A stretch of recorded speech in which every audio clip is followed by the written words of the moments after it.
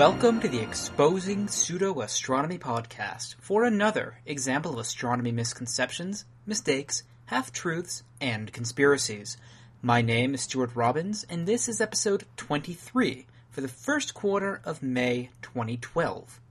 The topic I'm going to talk about today is going to be somewhat short, and that's that of the flat Earth. Perhaps we should start with some of the claimed history for the idea that the Earth is actually flat. One can start with the basic idea of just look around you. If you grew up in an isolated part of the world, away from any modern civilization, and isolated from other civilizations, their knowledge, their modes of transportation, or pretty much anything else, how would you actually know that the Earth was round? You would know that it had some topography, it had some ups and downs, but in isolation, it would be really hard to tell that you lived on a sphere rather than on a plane. It takes some experimentation, a larger perspective imagery, or some other science measurements in order to tell from the ground that Earth is actually round. Now, it's often believed that ancient Greeks and Romans thought that Earth was flat. To the contrary, at least some of them did know that Earth is a sphere, and they had a pretty darn good estimate of its circumference that I'll talk more about on later, but it bears mentioning for historic purposes during this historic discussion. Moving forward through time, no discussion of the flat Earth would be complete without a brief discussion of the Christian Bible. Since, like it or not, this one collection of works held significant sway over much of the world for many centuries, and so how people interpreted it is important. First, there are many passages in the Bible that say Earth is immobile. For example, Psalm 96:10 says, "He has fixed the earth firm, immovable." Other parts talk about the sky as being a vault that covers Earth, or one that's fixed entirely, such as Isaiah 48:13, which says, "With my right hand I formed the expanse of the sky." Other parts imply, if not actually flat-out state, no pun intended, that Earth is flat. For example, Daniel 10-11 talks about a tree that's so tall it's visible from all parts of Earth. If Earth is round, then that's impossible. It's only possible if Earth is flat. I'll link up to a page that presents more of these arguments and others in the show notes, but really suffice to say, if someone is a Christian and they want to believe that the planet is flat, then they can easily find Bible verses that will support their position. It also bears mentioning that despite many hardcore Christians today stating that the Bible must be read literally with absolutely whatsoever no exceptions, they still reinterpret these passages to mean that Earth is not flat. Moving on, with that brief history out of the way, there is a modern flat Earth society. It's honestly hard to tell if these people really believe Earth is flat, or whether this falls under Poe's law. For those of you who are unfamiliar with Poe's law, in my own words, Poe's law states that there are some claims that people believe that are so incredibly stupid that a made-up parody is often indistinguishable from the claims that people will actually believe. So, we'll sort of assume that even if this is a Poe's law instance, that there are one or two people out there who really believe this stuff. So I'm going to go into it anyway. As I said, this will be a short episode. The proposed model is that Earth is a cylinder with a flat surface, and we're on one of those flat surfaces. The cylinder is tall enough for there to still be what they call a core, which they say is what creates volcanism. The map of the surface is claimed to look like the United Nations flag. Again, this whole worldwide conspiracy that must be the case if we live on a flat Earth.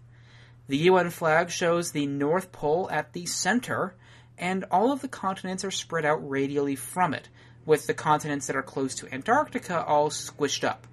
The claim is that Antarctica is really a vast wall of mountains that are covered in ice that keep the oceans from falling off the planet. Gravity is caused by a constant acceleration upwards being away from Earth's surface up towards the sky, and they have various methods and models for how the atmosphere supposedly stays here. One of those is a great dome that keeps it in. The other is a magical dark energy field, not to be confused with the astronomy term dark energy, but they have co-opted the term to mean whatever they want it to mean. In their model, the Sun and the Moon orbit above us in a circle. Both the Sun and the Moon are 32 miles or 50 kilometers each across, and they orbit about 3,000 miles or 5,000 kilometers above sea level. They're also spotlights, which is why we get day and night in different parts of the world, because they're spotlights that only aim at certain spots on the planet. Stars are another 100 miles above the Sun and the Moon.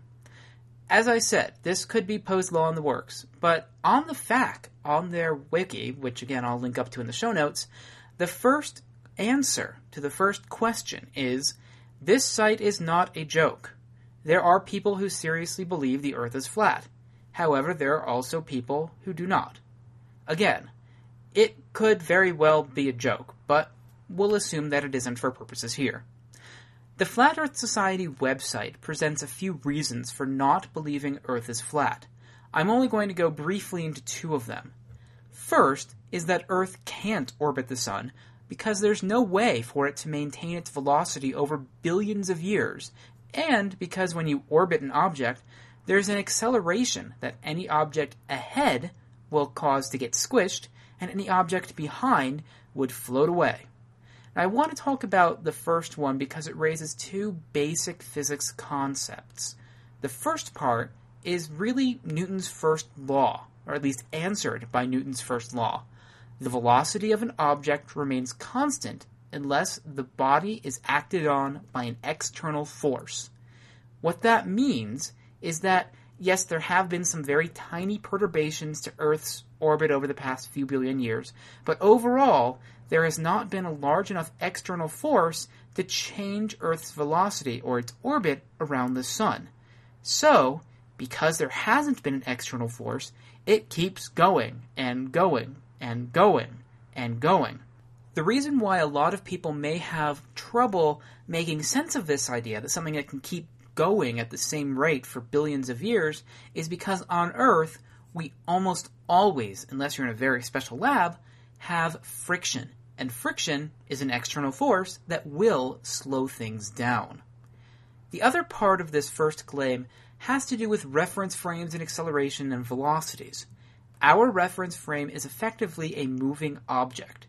To us, this object is stationary for all practical considerations. Our motion is completely relative to Earth because it's the dominant gravitational field that affects us, and it's our reference frame. So it doesn't matter if you're temporarily on the leading or trailing side of the planet. You're not going to get squished, or you're not going to fall off. The fact that we're here kind of proves that. The next claim is somewhat related to the first. Objects on a curved surface would fall off, sliding quote-unquote down until they reach the bottom and fall off. The misconception here is the concept of down. Again, in our reference frame, down is towards Earth's center of gravity, which is within the core of the planet. No matter where you are on any point on the surface, you will always be pulled towards the center of the planet as opposed to an arbitrary down point like the South Pole and then fall off. Again, not just actually the surface, but if you're in orbit or if you're inside of the planet, you're still going to get pulled towards the center of Earth because that's the dominant gravitational field. If you get significantly far away, such as really close to the moon, then your down reference frame is going to be towards the moon's center. With all that said, there are many, many ways to demonstrate that Earth is round, especially in this day and age, not the least of which are photos from space. Also, there's circumnavigation and other things. Predictably, the Flat Earth people generally just say that it's all a vast conspiracy and none of it is real. Again, I'm not making this up. They say this on their wiki, that all the photos from NASA, all of these satellite images, all this other stuff, they're all faked. Again, this could be Poe's law. So, in the place of modern techniques, I'm going to describe two different ways that really anyone can use if they wanted, And they're both ways that people hundreds or thousands of years ago used in order to show that Earth is round. The first was figured out by the Greek named Eratosthenes, which I alluded to in the quick history lesson at the beginning. Eratosthenes figured that if Earth is round, then shadows cast by the same height object at different latitudes on Earth at the same time of day would be different. With some trigonometry, you can calculate the circumference of the planet. And this is actually a lab that I taught to intro astronomy students about 5 or 6 years ago in Colorado. We did this Eratosthenes experiment to show that the Earth is round, and I had my students calculate the circumference of the planet. They actually did a little bit worse than Eratosthenes. Eratosthenes was able to figure out the circumference of Earth to within 2% of the value that we have today. Most of my students got it to about 10%. But that's pretty darn good for a guy who lived 2,200 years ago. And that's still pretty good for intro astronomy students who are not science majors at all. The other method was supposedly used by Galileo.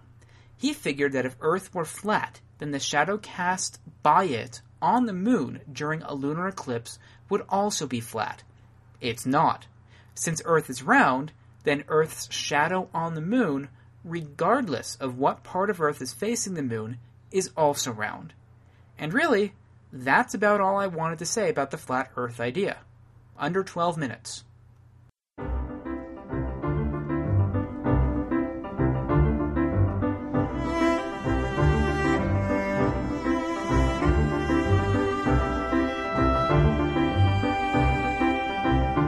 This episode's Q&A question comes from Gary S. from the thin country of Israel, who asks, I've heard all of your debunking on the Planet X nuts, but I'm reading Bill Bryson's A Short History of Nearly Everything, which is not a nut job, and I came across this paragraph. A few astronomers continue to think that there may be a Planet X out there, a real whopper, perhaps as much as 10 times the size of Jupiter, but so far out as to be invisible to us. It would receive so little sunlight that it would have almost none to reflect. The idea is that it wouldn't be a conventional planet like Jupiter or Saturn. It's much too far away for that. We're talking perhaps 4.5 trillion miles, but more like a sun that never quite made it. Most star systems in the cosmos are binary, or double stars, which makes our solitary sun a slight oddity. Is there anything in what these few astronomers think? The short answer to Gary's question is yes. The longer answer is also yes. It's entirely possible that there is another object in the far outer solar system, well beyond the orbit of Pluto, and it could be several times Earth's mass. It's hard to make it many times Jupiter's mass, at least if it's anywhere reasonably close by, but it can at least be several times Earth's. There is an observed phenomenon called the Kuiper Cliff, which I'll link to in the show notes, where we observe that the Kuiper Belt objects, which are these objects like comets that orbit out around Pluto and farther out, they fall off in density and number density at about 50 times the Earth-Sun distance, when models suggested that they should increase in number. Some people have suggested that a large, unseen, planet-sized object is sweeping out this area clean of objects, although this planet-sized object has yet to be observed. So as I said, it is possible, and there may be ancillary evidence that one does exist. It's just when you claim that it's going to come by in 7 months and no one's seen it yet, or that it's being hidden by some government conspiracy, that we start to get into the pseudoscience. So this wraps up this Q&A segment. If you'd like to submit a question for consideration, please use any of the feedback methods available. Though the easiest is probably just to send an email to podcast@sjrdesign.net. There's going to be a lot of feedback in this episode, so if you don't like the feedback, you might want to skip forward quite a bit. First up, regarding last episode on the Billy Meier UFO case. As I expected, based upon past experience when I've posted about Billy Meier stuff, there were a few people who came out of the woodwork and decided to present their case with numerous insults in the comment section of my blog. What I found intriguing, and really the only reason that I'm bringing this up, is that despite the essay-length comments, there was no real refutation of the actual substance. There were some quibbling about minor details. For example, whether Meyer's arm was amputated below or above the elbow, and how exactly he lost it, or when exactly, or how exactly, or why exactly Meyer used the term Plejarin or Plejarin as opposed to Pleiadian, which is more popular in today's New Age culture. There was also a link to a pretty poor, in my opinion, attempt to refute the Ascot and Nira photo, which still missed the main point that Meyer himself said the photo was real, until it was pointed out that it looked like a photograph from the Dean Martin variety show, and then he started to claim that the Men in Black planted it. I'll again make the point that I made in the last episode. Meyer has put forward many claims that his story is real. Derek, the guy I interviewed, along with numerous other people, have shown that many of the claims are either false or are more easily explained by the conventional idea that he made them up, like he created a model UFO. Unless you want to go on faith, in which case no amount of evidence will dissuade you, and I'm not sure why you listen to this, then the onus is really on Meyer to produce indisputable evidence for his story. A photo of a dinosaur that he claims he took on a time-traveling spaceship with no windows that turns out to be an exact copy of an illustration in a book is not indisputable evidence. And, if you want to say, okay, maybe Billy did make that one up, the question should be, why? If the other stuff was genuine, shouldn't that have stood on its own? Why should he have had to make up that particular claim? And why should we believe the others are real if it's clear that that one was made up? Obviously, these are rhetorical questions, and if you believe the Meyer story, as I said, there's no way that I'll be convincing you. But if you're on the fence, or if you're someone who actually trusts the rules of logic and evidence, and you have some spare time, head over to my blog post for episode 32 and scroll through the comments to see how Meyer's fans choose to argue. Moving back one episode further, I have a correction to make, although I'm going to claim that it was a test for the listeners. In episode 31, I stated, if the Apollo missions landed on the night side, they would have not been able to communicate with Earth. Clearly, based upon my very first episode, this was a wrong statement. Again, a test for the listeners. I should have said that if the Apollo missions had landed on the far side, not the night side, since far side and night side are two very, very different things. Also in that episode, I played a brief clip from a century-old recording of My Country 'Tis of Thee, one of those very patriotic American songs that we learn in primary school here in the States. What they don't teach us in primary school, in America at least, is that the basic tune is the British national anthem, something that Claren from Ireland pointed out in the comments section of the show notes for that episode. Also, Donovan, aka Ravenhull, decided to follow up my answer to their Q&A question asking if Mars' lack of a magnetic field would have been a problem in any terraforming effort of the planet. The answer is yes. But there was more follow-up on that point from James F. He pointed out that gravity does play a fairly large role in retaining an atmosphere, reminding me that Venus has no magnetic field, but it has an atmosphere that is so heavy that it's like being under a kilometer of water on Earth. While the magnetic field probably does help somewhat, gravity seems to also play a larger role than I had also thought or considered. In addition to this, you do miss some of the replenishing aspects. So on Earth, our atmosphere is continuously replenished through volcanism and other things, other gases seeping out from the interior. We think the same thing also happens somewhat on Venus.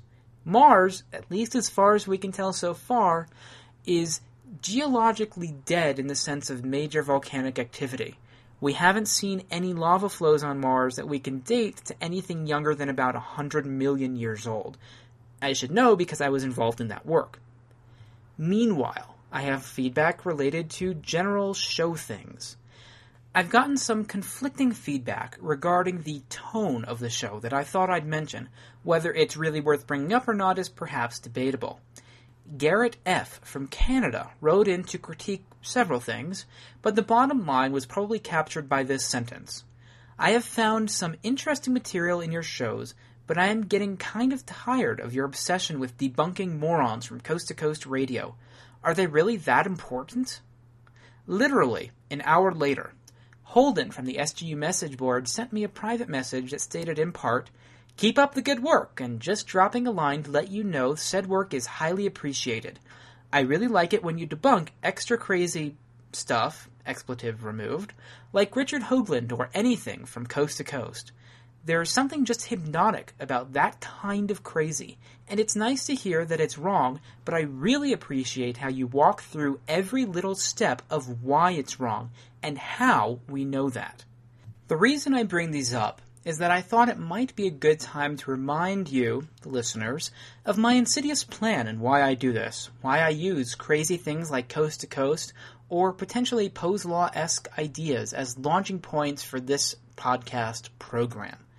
I do it because, well, first off, I do find it somewhat fascinating that people really believe this, or seem to believe it, and there is a certain amount of pleasure begotten from picking it to shreds.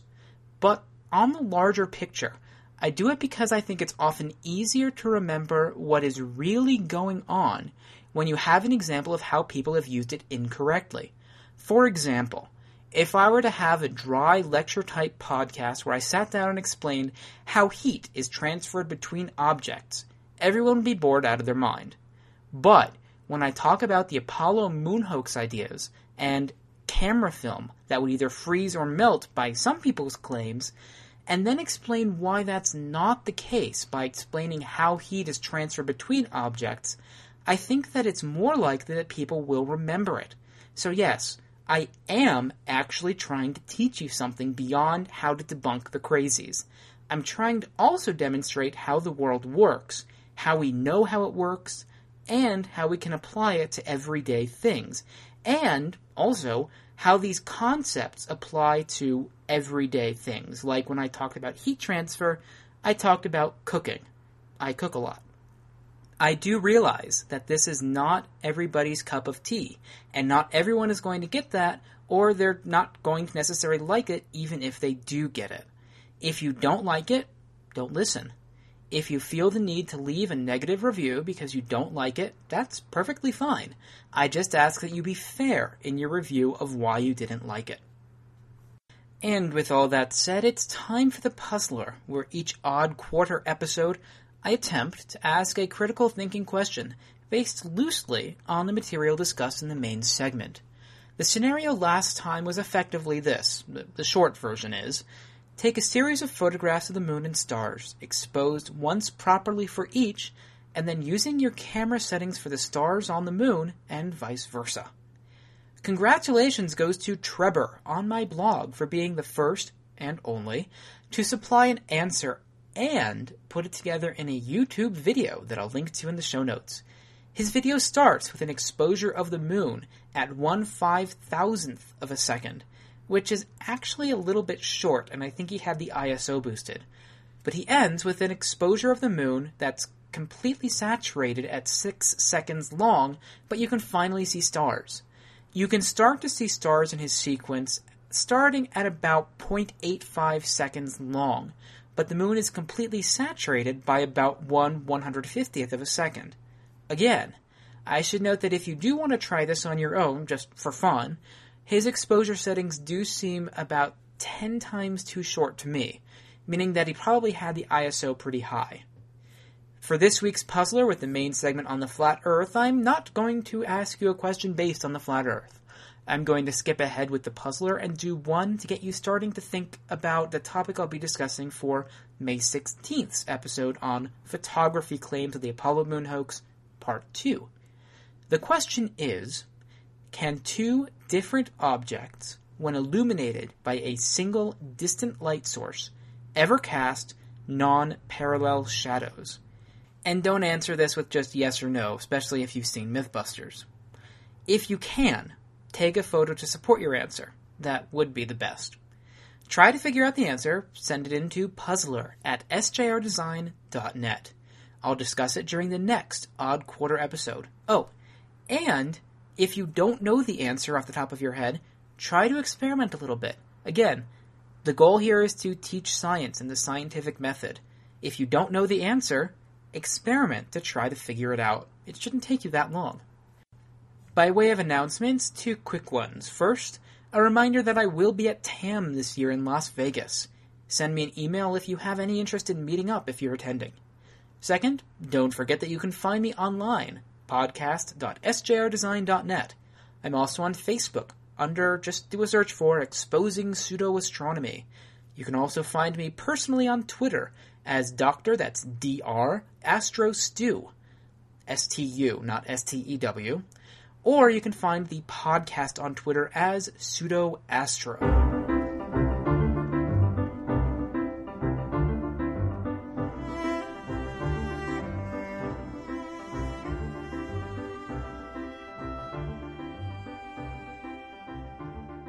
And that wraps up the 33rd edition of the Exposing Pseudo-Astronomy podcast. If you normally listen to this end matter, then you already know what's coming up, so I'm just going to leave it at that and let you listen to the rest of the music.